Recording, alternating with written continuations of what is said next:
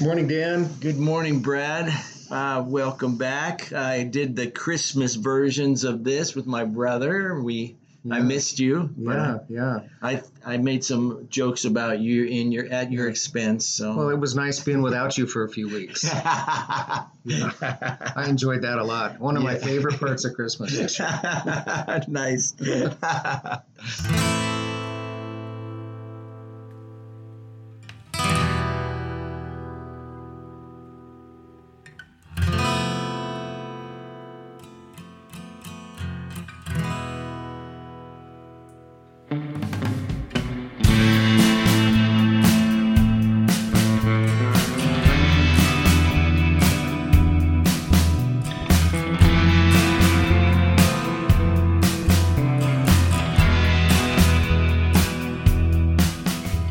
Welcome. You're in the wrong place at the right time. I'm Brad Hicks with Dan Zazvorka. Here I am.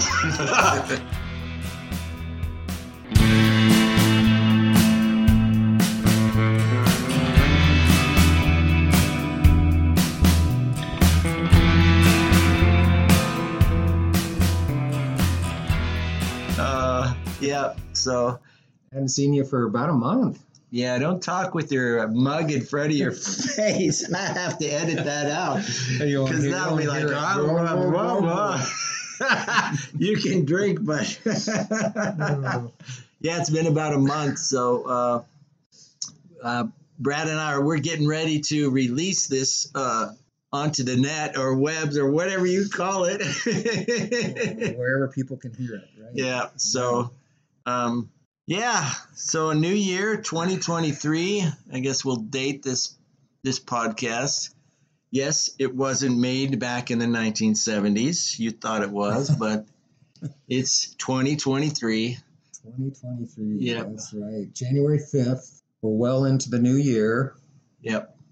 And you got a few stories still yet remaining to tell. Yeah, I'm doing a lot of my big ones to start, but there's one today we'll dive into. I don't know how far we'll get with it. I hope we'll get far, but it's about a guy named Kevin and his rites of passage or rite of passage. I'm not sure if it's plural or singular actually. Rite of passage. I think it's singular. Yeah.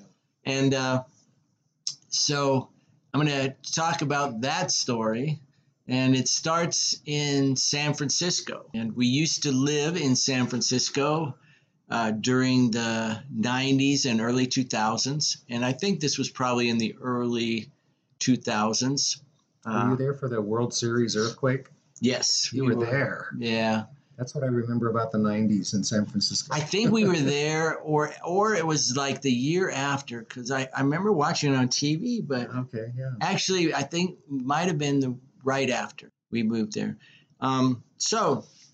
We lived in San Francisco, and we were part of a community of Christians living together. And this is often called intentional Christian community because you're intentional about sharing houses and cars and money and dinner tables and living spaces. So you're intentionally living together to try to better your witness or your image of what Jesus looks like to the world. So you're intentionally loving each other and loving those outside of your community and inviting them for hospitality and trying to show people that this is what God's love looks like. And it doesn't always work that great. It's a very difficult type of life, but and that's where we get a misconception of what love is, because love is not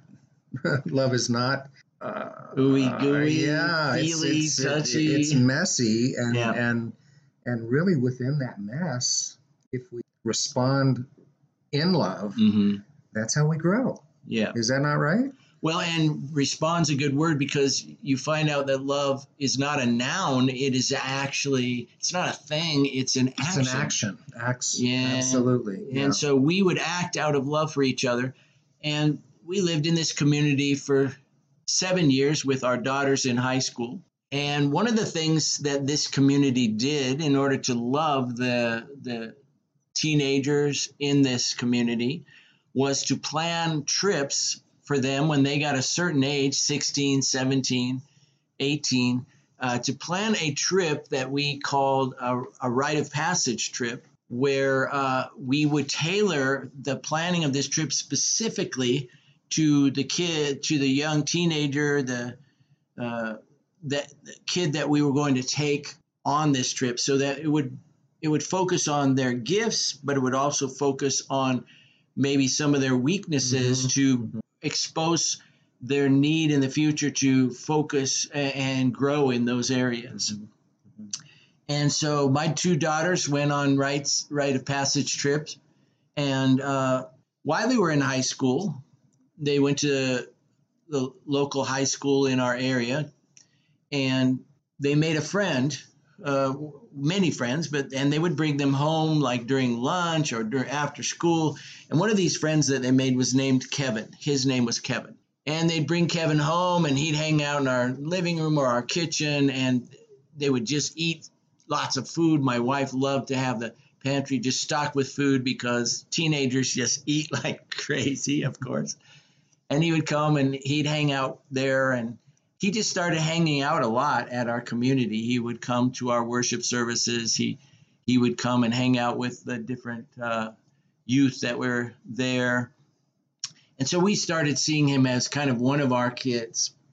Now, Kevin was a son, only child of a single mother living in San Francisco. And kind of an important part of Kevin's story is that Kevin was born with a disability, and this will play out even more later, but he was born with a disability where one of his arms was not completely developed, and it was short, and he had like a hand coming out of his elbow.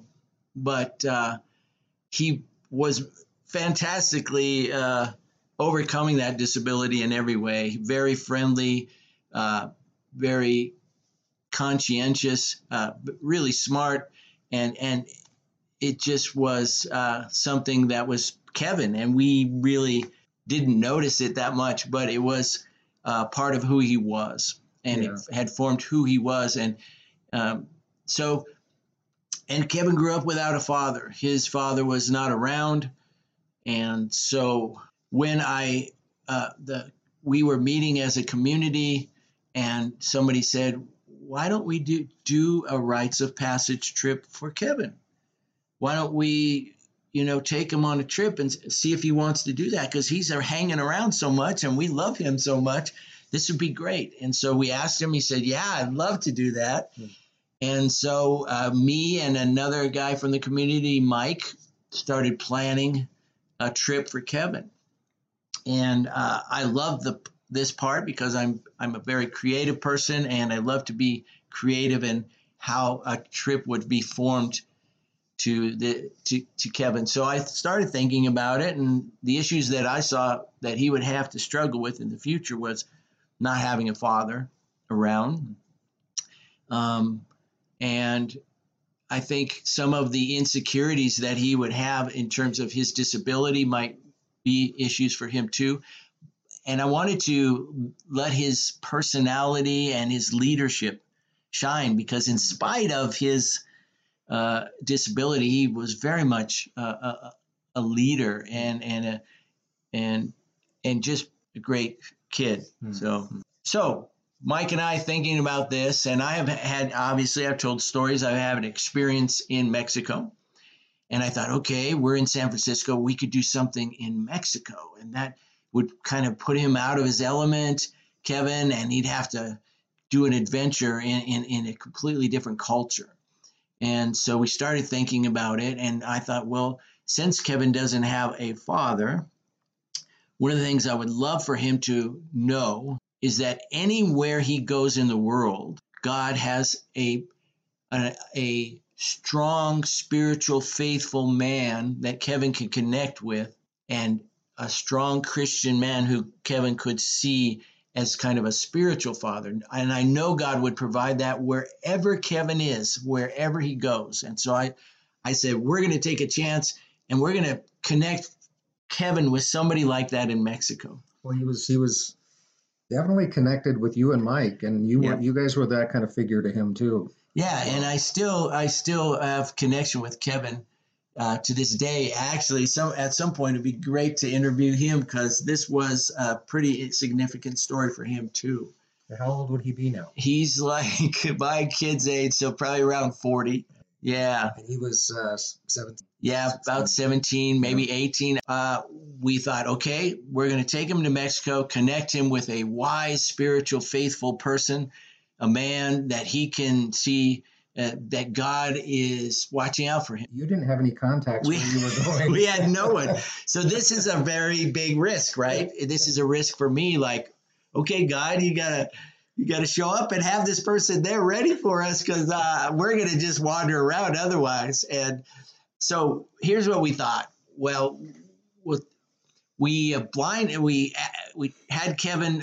We blindfolded Kevin one day before the trip, like a month before the trip, or maybe even 2 months, and we brought him into the garage blindfolded, and we had on the wall, we had taped up a map of Mexico, and he didn't know that. And we handed him a dart, and he stood back about 10 feet from the map. And we said to Kevin, actually, I wasn't there. Mike was doing all this. Mike said, Kevin, take the dart and throw it straight ahead. And we had no clue where. And so he threw the dart, and it hit the map. And it hit the map in the mountains of Mexico, kind of above Chihuahua. There's some really nice mountains up there. And it hit really close to this town in the mountains of Chihuahua. So we didn't take his blindfold off. Mike let him back out of the garage, and Kevin was curious. He's like, I'm not telling you what you just did. And he said, okay, we'll let you know when we plan the trip. We'll let you know that we're going to leave. So Kevin had no clue what was going on. And so we looked at this town and we said, okay, we're going to take Kevin to this town, and we're going to find a wise spiritual man for him to talk to. Yes, it was. And so in the time before the trip, we told Kevin, okay, you need to get a journal. And the first thing you need to do in your journal is write 6 to 10 absolutely important questions that you have about your future as a man. I mean, these are big questions. We say, Kevin, just put down all the big questions about whatever you are concerned about for your future as a man. And so he spent the next couple months crafting those questions in his journal. So me and Mike then planned the trip, and we said, okay, we're going to take a plane from San Francisco down to La Paz or Cabo San Lucas on the tip of Baja. And the tip of Baja is pretty far away from this town. And it's actually across the Gulf of California. Down there, there's a Gulf of California that you would have to cross and then get your way up a couple days worth into the mountains. And so we planned this trip, and we're like, okay, this is how it's going to go with us. It's going to be about the journey as much as it's going to be about the destination. Yeah. So we plan the trip, and we tell Kevin, get your bags ready because in a couple weeks we're going to leave. And the whole thing is to keep this a secret from Kevin at this point. Kevin still didn't know. He still didn't know where he's going. He still didn't know what he's doing. And so the 2 weeks come up. We tell Kevin, okay, it's time to go. We're going to go for about a week, and you're going to come with us. And he had no clue. And finally, when we're getting on the plane from, San Francisco to Cabo San Lucas, he figures out, okay, we're going to Mexico. Okay, so he figured it out. No, just that part. So We're going to Mexico. We get down there, and so then we tell him, okay, here's what this trip's about. Here's what it's going to be like. And we had planned some other things. So we said, we are making our way to this small town, and we didn't tell him why. We're making our way to this small town in the mountains of the mainland of Mexico. We are now on the Baja Peninsula. You are in charge of getting us there. You have to figure out how we're going to get there, by what transportation we're going to travel to get to this town.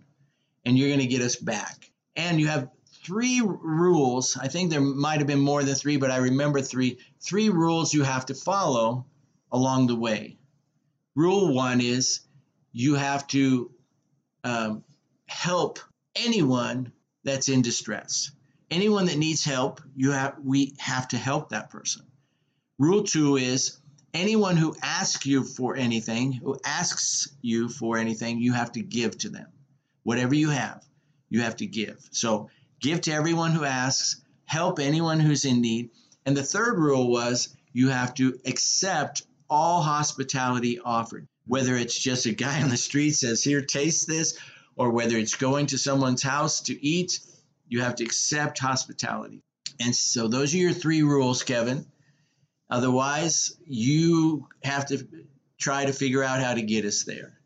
And at first, he was really nervous because Kevin really didn't know any Spanish, and so I would have to translate mostly for him. He knew a little bit of Spanish. Did he have any kind of budget to work with? No budget. That's the great thing about this community. We kind of just, we didn't want money to be a thing in this. So he could do it any way he wanted. So we are there in I think we had a hotel room in La Paz or Cabo. I can't remember. La Paz is kind of the sleepy Mexican town. Cabo is like the resort town. And so we said, okay, research it, Kevin. Go down to the hotel lobby, figure out. And this is all on the Pacific side. Pacific side of Mexico. Yep. And let's go back to something you said.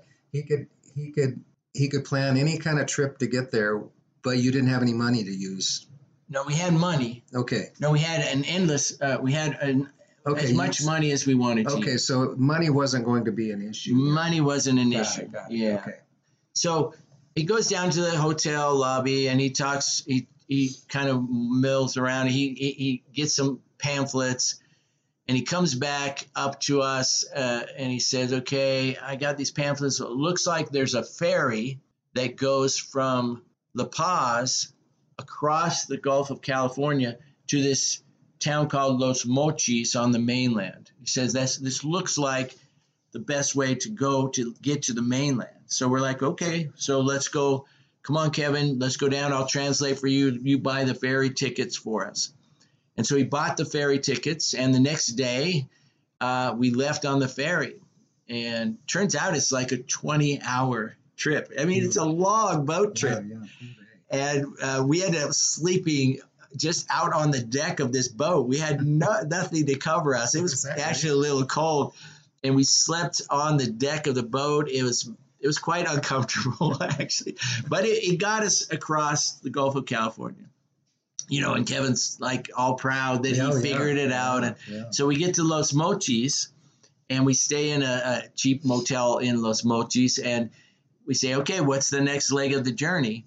And turns out, and I kind of knew this ahead of time, but where he threw the dart turns out to be a really great spot, because it turns out that there's a train that goes from Los Mochis up into the mountains through this canyon called Cañón de Cobre, which is Copper Canyon, which is like Mexico's Grand Canyon. It is spectacular. If you've never been there, it's fantastic. You mean like Arizona's Grand Canyon, or yeah, like it's Mexico's Grand Canyon. Yeah, so it's Mexico's Grand Canyon, and it's called Cañón de Cobre. It has a river going through it, and the train just goes through this canyon over these trellises, and it's an amazing trip. It's gorgeous, and these are old trains, and they're rickety, but they're fun. And so he goes to researching, and he says. He comes back, he says, well, there's a train that goes up into the mountains. Maybe we should take that, and I'm like, okay, let's go to the train station. You get the tickets. Was he just using a regular atlas? Did he have an atlas? Or? He would just go down to the lobby or ask somebody, or try to, use his little Spanish to try to figure out how to, I don't know if we had a atlas with us or if there was a map at the hotel. I think we might have had a map with us. And so he basically, with my help translating, he figured it out, and we got tickets on the train. by this time, he's passing people, and kids are asking him for money, and he has to give to these kids, and he's giving little coins to these kids, and he's seen, I think we helped somebody with their baggage. He saw somebody with help, and he's starting to get into this. At first he was very nervous, but he's starting to get into this, and he's looking for opportunities to do this. And Kevin's kind of that guy. You give him an idea, he's gonna run with it. So he started getting more and more confidence, which was really neat for me and Mike to see. And we get on this train, and it's fantastic. It's gorgeous. And we're going through, and he's trying to communicate with people, and he meets this guy named Jesus, and we talk with him a little bit, and just you can see him lighting up and really coming out of his shell with confidence. And so we get up into the mountains. And just let me comment here. In Mexico, a lot of people that have a disability, like Kevin, at least back in those days, a lot of people with disabilities were people that were begging for alms in towns, in squares, along the train. These were people that were asking for money. And here, Kevin is one of those people in this context, but he's giving to people. Yeah.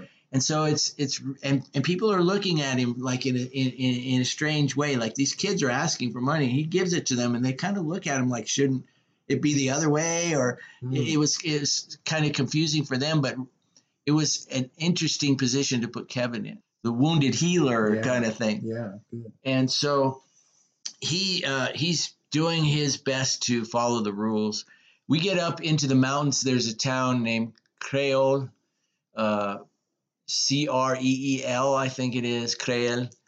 Yeah, and we get this little cabin. There, it's pine trees. It's beautiful, and there's this town with these log cabins, kind of houses, and we're up there. So we get this room, and and to spend the night there. And Kevin wakes up early. Mike and I are sleeping in. We don't know what Kevin's going. He now is feeling his oats, and so he's going to plan the next part of the trip without anything to do with us. And he's thinking, and he's wandering around, and he comes back in. He comes to us in the hotel or the room, and he said, "We're waking up," and he says, "Okay." We say, "Hey, Kevin, what's the plan today?" He says, "We're going to hitchhike," and we're like, "Hitchhike?" He's like, "Yeah." He's like, "We're going to hitchhike." And we're like, "We're in Mexico, Kevin." He's like, "Yep, it's my decision." It's up to him. Yeah. And so he's really feeling it. And he says there's a highway out here that goes to the town. The town is about 10 to 12 hours away through the mountains. And we're going to go out on that highway, and we're going to put our thumbs out. And so we're okay, Kevin, we're going to do this. And gringos along the highway. I know. And so we get our stuff together, and we go out and stand on the highway. And there's some indigenous people with their dress and everything, beautiful, colorful dress. They're standing also hitchhiking on the highway. And sure enough, along comes a kind of a semi-style truck that pulls over, and we run up to it, and the guy speaks a little bit of English, and we say, "We're going to this town." He says, "Well, I can, get in my truck. I can help you with that." And so we climb into this semi. One of us, two of us can sit in front with the driver, but one of us has to climb back in their little sleeping compartment. It's not one of those big sleeping compartments, just a little one. Yeah. So I crawl back in there, and I'm translating the Spanish, and we're talking to this guy, and he's happy to take us. And turns out he's a Christian, and he's like all excited to meet us. And so we're driving through the mountains with this guy. I'm hearing his whole story in Spanish, and I'm translating. And Kevin and Mike are, sleeping sometimes and paying attention sometimes. And we're winding our way on this 2-lane highway through the mountains. Well, we get about halfway, and he says, "Well, this is as far as I can take you. I can't go the whole way because I have to turn around here, pick up my load, and head back." And so he drops us off, and it's in the middle of the mountains. There's no town. There's no nothing. He said, "I think somebody might live around here." And we're like, okay. And we're dropped off in the middle of the mountains of Mexico, beautiful pine trees, and we're just sitting in the forest next to the road, and we're like, "Okay, Kevin, now what?" And having to be totally dependent on whatever inner resources you have. Yeah, right? exactly. And I know you'd call it fate. And we have no food, and we're like, okay, and stuff. And so somehow I think we hear, I don't know if we heard noise or saw smoke or something, and down a ways on the highway. So we start walking down the highway. I think we heard some noise, like a vehicle or some motor or something. And we walk down the highway about half a mile, and we see this home and this kind of farm or ranch. I don't know what it was. I guess it was more like a farm. And so we kind of peek over, and we see people around the farm wearing suspenders. And and they're wearing these straw hats. And I'm like, wait a second. I know that garb. These are probably Mennonites. These are Mennonites in the mountains of Mexico. Were they Mexican Mennonites? And they were actually, I don't know if they were German or American, probably. I think they were probably American. But they were Mennonites. And I said, hey, let's go talk to them. And so we went over and said, hey, how's it going? And they spoke English. And it was fantastic. And they're like, come on in, come on in. So they were very welcoming. They were very welcoming. In fact, they gave us hospitality. And Kevin's like, we need to accept this hospitality. And we're like, yep, you're right. And so we went in, and I think they gave us stuff to eat and drink. And we talked with them and told them what we're doing. And we learned about what they were about. It was a really cool interaction. Like, here we are in the middle of the mountains, and we run into these people, Christians that are trying to serve God with their lives in a different way than us. But it was just a neat encounter. So here we are. And they lived right in that region. They were right in the mountains. And turns out there's actually Mennonites in northern Mexico, in Chihuahua, and in the mountains, quite a few Mennonites living. Talk about the least expected. I know. It was strange. And so we spent about an hour or hour and a half with them. And so we said, okay, we're going to this town. I wish I could remember the name of the town, but someday I will. So we tell them we're going to this certain town. And they say, oh, yeah, that's about 6 hours away from here on the highway. Luckily for you guys, this bus passes by and goes to that town. It's a red bus. I don't know why it was red, but it's red, and it's coming. It should come by here in the next hour. You just go out and stand along the highway, and when you see the red bus, you wave it down, and it'll let you on, and you'll be able to go to that town. So there was a bus fare, though, right? Yeah, and this is still fairly early in the morning. I think we were there about noon, maybe. And so we go out and we say goodbye to these people, and we go out and stand on the highway. And I'm like, Kevin, this is going to be a long day. He's just so excited about it, all that's happened. And was this sense being created in him that, hey, something's going to work out?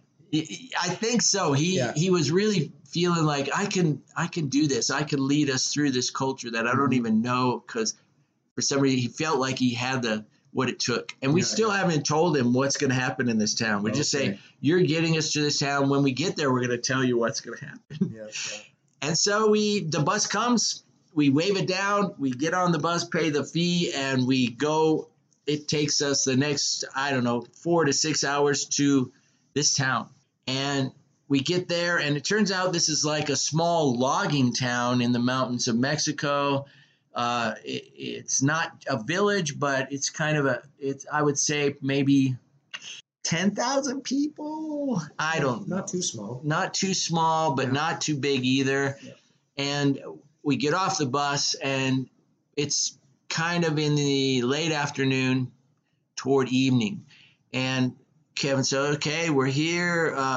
What do we do now? And so we said, well, let's get a room in a motel if there is one. And we found a small motel, and we got a room there. And we said, okay, Kevin, you have come to this town. The reason you've come to this town is that we believe in your future. You're going to need to connect with older men who are wiser than you, who have faith and who are Christians, so that they can encourage you in the way that you are living your life, the way that you're growing up, the way your direction and everything.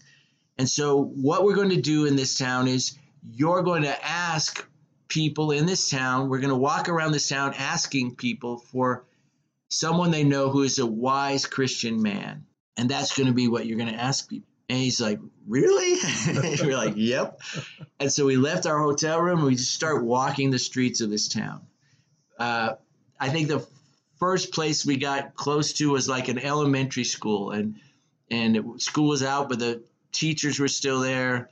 And so it was the three of you. The three of us walking around, and there was the principal for some reason was there, and we connected with the principal and said, do you know of a wise Christian man in this town?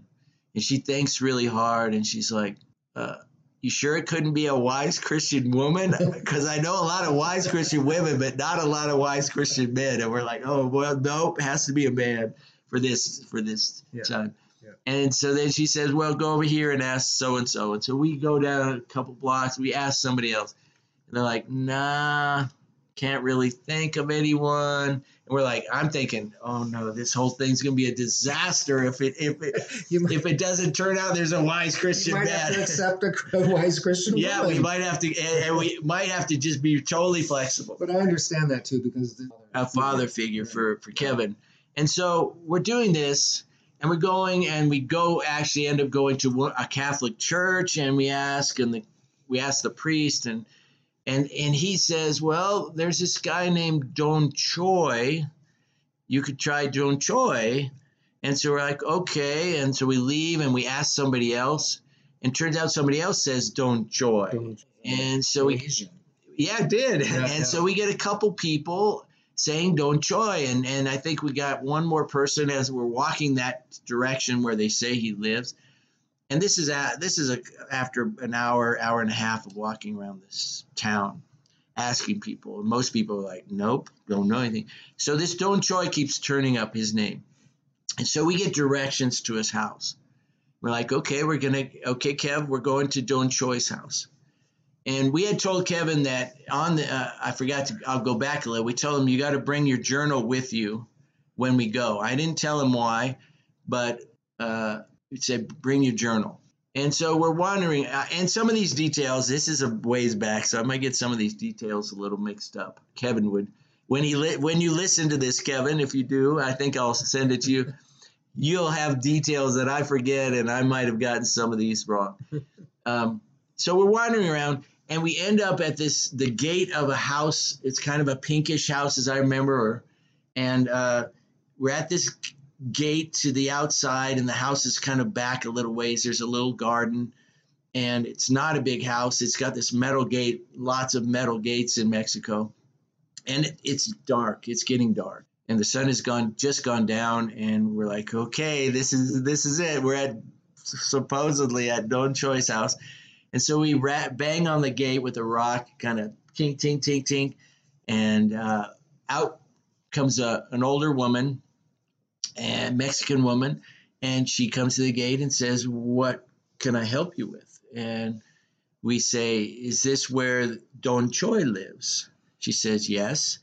And we say, is it possible for us to talk with Don Choi? We'd like to talk with him. She said, well, I don't know about that because he just got back from the hospital.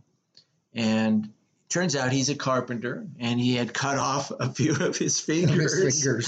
And he was recovering from that, and we're like, we really would love to talk to him. She says, well, I'll go ask him. And so she goes back in and talks to him for a while, and she comes out about 5 minutes later. She says, yeah, he says he'll see you. And so she opens the gate and lets us into this small house, and the first room we come into is the living room, and there's a few chairs and a little coffee table, and we meet Don Choi, say mucho gusto, buenas noches, and I tell him what this is about. I said, Kevin, and this is all in Spanish, because he doesn't speak English, and I say, Kevin is just coming into manhood, and we're on this trip to signify that he's becoming a man, and we've given him this challenge to find a wise Christian older man who could give him some wisdom and speak into his life And so Don Choi's like, I thought he'd be like, you guys are crazy, get out of here. But he's like, yeah, okay, I could do that. And at this point, I told Don Choi, Kevin has questions that he wants to ask you about his life, and they're big questions, and he wants your wisdom on these. And so Don Choi took this. He's got his hand all bandaged up. His other hand, you can tell he's been to the hospital before, because his fingers are totally messed up. They're kind of mauled. Huh? Yeah. Well, in a very strange way, his hand actually looked very similar to Kevin's little hand. And I was kind of making like, wow, this is interesting. They both have these hands that are deformed, one by cutting fingers off and the other by birth. And it was kind of a connection for me. I don't know if it was for Kevin. And so he sits us down in his living room, and his wife's just looking at us like, what the heck is 3 gringos show up in our little town and knock on the door and want wisdom from my husband? Yeah, that does not happen every day. No, and I'm sure they have a story to tell in that family to this day. And then I turn to Kevin, we sit down, and Kevin looks at me, and I say, okay, Kevin, get out your journal. I say, do you know the questions that you wrote about the rest of your life? And he's like, really? And I'm, yes. I said, you're going to ask those questions to Don Choi, and you're going to write down his answers. I'm going to translate this entire conversation, but you're going to write down everything he says. And I was like, I'm inside, I'm just like, God, make this work. God, please let this work. Yeah. And so he gets out his journal, and he opens up his journal, and I think like he reads the first question. And I'm not sure exactly the question, but one of them was something like, how do I know when I find the woman that I'm supposed to marry? And I'm like, I'm almost crying during this, because it's just like, oh my gosh, Kevin is asking some strange guy in the mountains of Mexico this really heartfelt question, like about his life. Yeah. And so I translated to Don Choi, and Don Choi sits there for a second, and he's thinking, and then he launches in. He says, you know, Genesis has the first man and woman, and it says this and this. And he's doing fantastic. He's like, God loves us, and God will bring a partner for us. And he's giving this really good wisdom. I'm like, I couldn't ask for any better than this. Better than you And then could he's even like, imagine. my relationship with my wife and how we met. And he's talking about meeting his wife and how he knew about, and I'm translating this to Kevin, and Kevin's writing all this down, and it's fantastic. It's just amazing. And so Kevin goes through, he has like 6 questions. Let me ask you though, just jumping in. Did Kevin meet someone finally? He did. Kevin is married. Yeah. And he lives, I think he lives in St. Louis now. And he's going to school for his master's in sociology. Even now. Yeah, he's going back to school, and he met a woman that I was actually part of their wedding.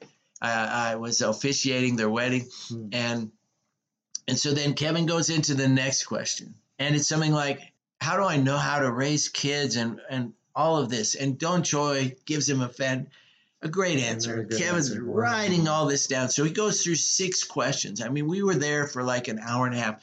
Don Choi's wife is doing great hospitality. She's bringing us drinks and little snacks to snack on. Just total strangers. Total, complete and this is all strangers. that same day, that first day. Yeah, when we hitchhiked in the morning, we were I was so tired. Yeah. This is late at night now. It's like getting to 8 o'clock, 9 o'clock at night. Don Choi's kids and his grandkids are coming into the house, and they're looking at us like, what are you doing here? And they're walking by us into the kitchen and talking to Don Choi's wife, and Don Choi's explaining a little, and they're just stunned. I mean, they're like, what is this? And so we go through all 6 questions, and Don Choi is amazing. He is so willing to share what he knows and his wisdom, and he's wise, and he's said, and some of the things he might have been off as far as what Kevin would like, what you might be in the United States, but man, he's just sharing his heart. And I'm saying to Kevin, you know, on the side, I'm like, God has this for you wherever you go. This is we had no clue this guy was here. And he is willing to share his wisdom and his heart and his life with you and his house. And here he is, Kevin. And God loves you this much, and so we finish up and we shake the hands of Don Choi's family and Don Choi, and he says some last piece of wisdom to us. He really is like, it's almost like he was enjoying that he was able to do this in spite of his injury. He was all in. He was. And I'm just saying, God, you're so good. I can't believe this actually worked out. I knew this was a huge jump of faith into this. Yeah. And God really came through with this. And so we go out and they say adios, and we go out and it's pitch dark and we're walking down these dirt roads from this house. And you didn't have any place planned to stay. We did. We got our room earlier. Okay. Excuse me. But and so we go back to our room and we're so tired. And I just say, Kevin, God loves you this much. That's all I could say. And now this wasn't your final destination, though, was it? It was. This is our destination. This is the town. Okay. Yep. And so we spend the night, and the next morning we say, okay, Kevin, you got to get us back, but we're going to go the same bus back and train and ferry back across the Gulf. And along the way, Kevin was helping different people, giving to beggars or people who were asking for anything. And we were looking for opportunities to receive hospitality.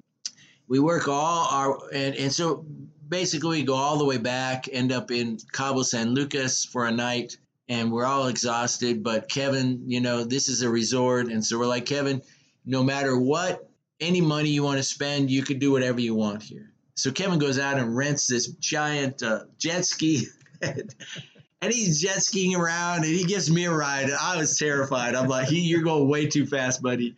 I was scared to death, and he was having a blast. And so we just wanted to have him have a celebration. We went out to eat. We just celebrated everything that had happened. And so that was the trip for Kevin's Rite of Passage. Mm-hmm. And I did another trip that I'll talk about with one of the kids from the community named Ian. It was also to Mexico, but very different kind of trip. And this was a memory of a lifetime for Kevin. Yeah. And seeing that you've remained in contact with him, you officiated his wedding. I baptized him actually in the ocean during that same time. Yeah, it was time? before the trip. And you've remained in his life. Yeah, he more is I'm really bad at long distance communication, and he has kept in contact with me more than I with him. Mm-hmm. But now we have each other's numbers, so we text, and he'll text me like for Christmas and Merry Christmas, and we talked a little bit. I told him that I told this story to my high schoolers, and he said, yeah, that was a very meaningful trip for me. He said, really important to my life, and he wants to take his wife and go back to Mexico and visit this town. Okay.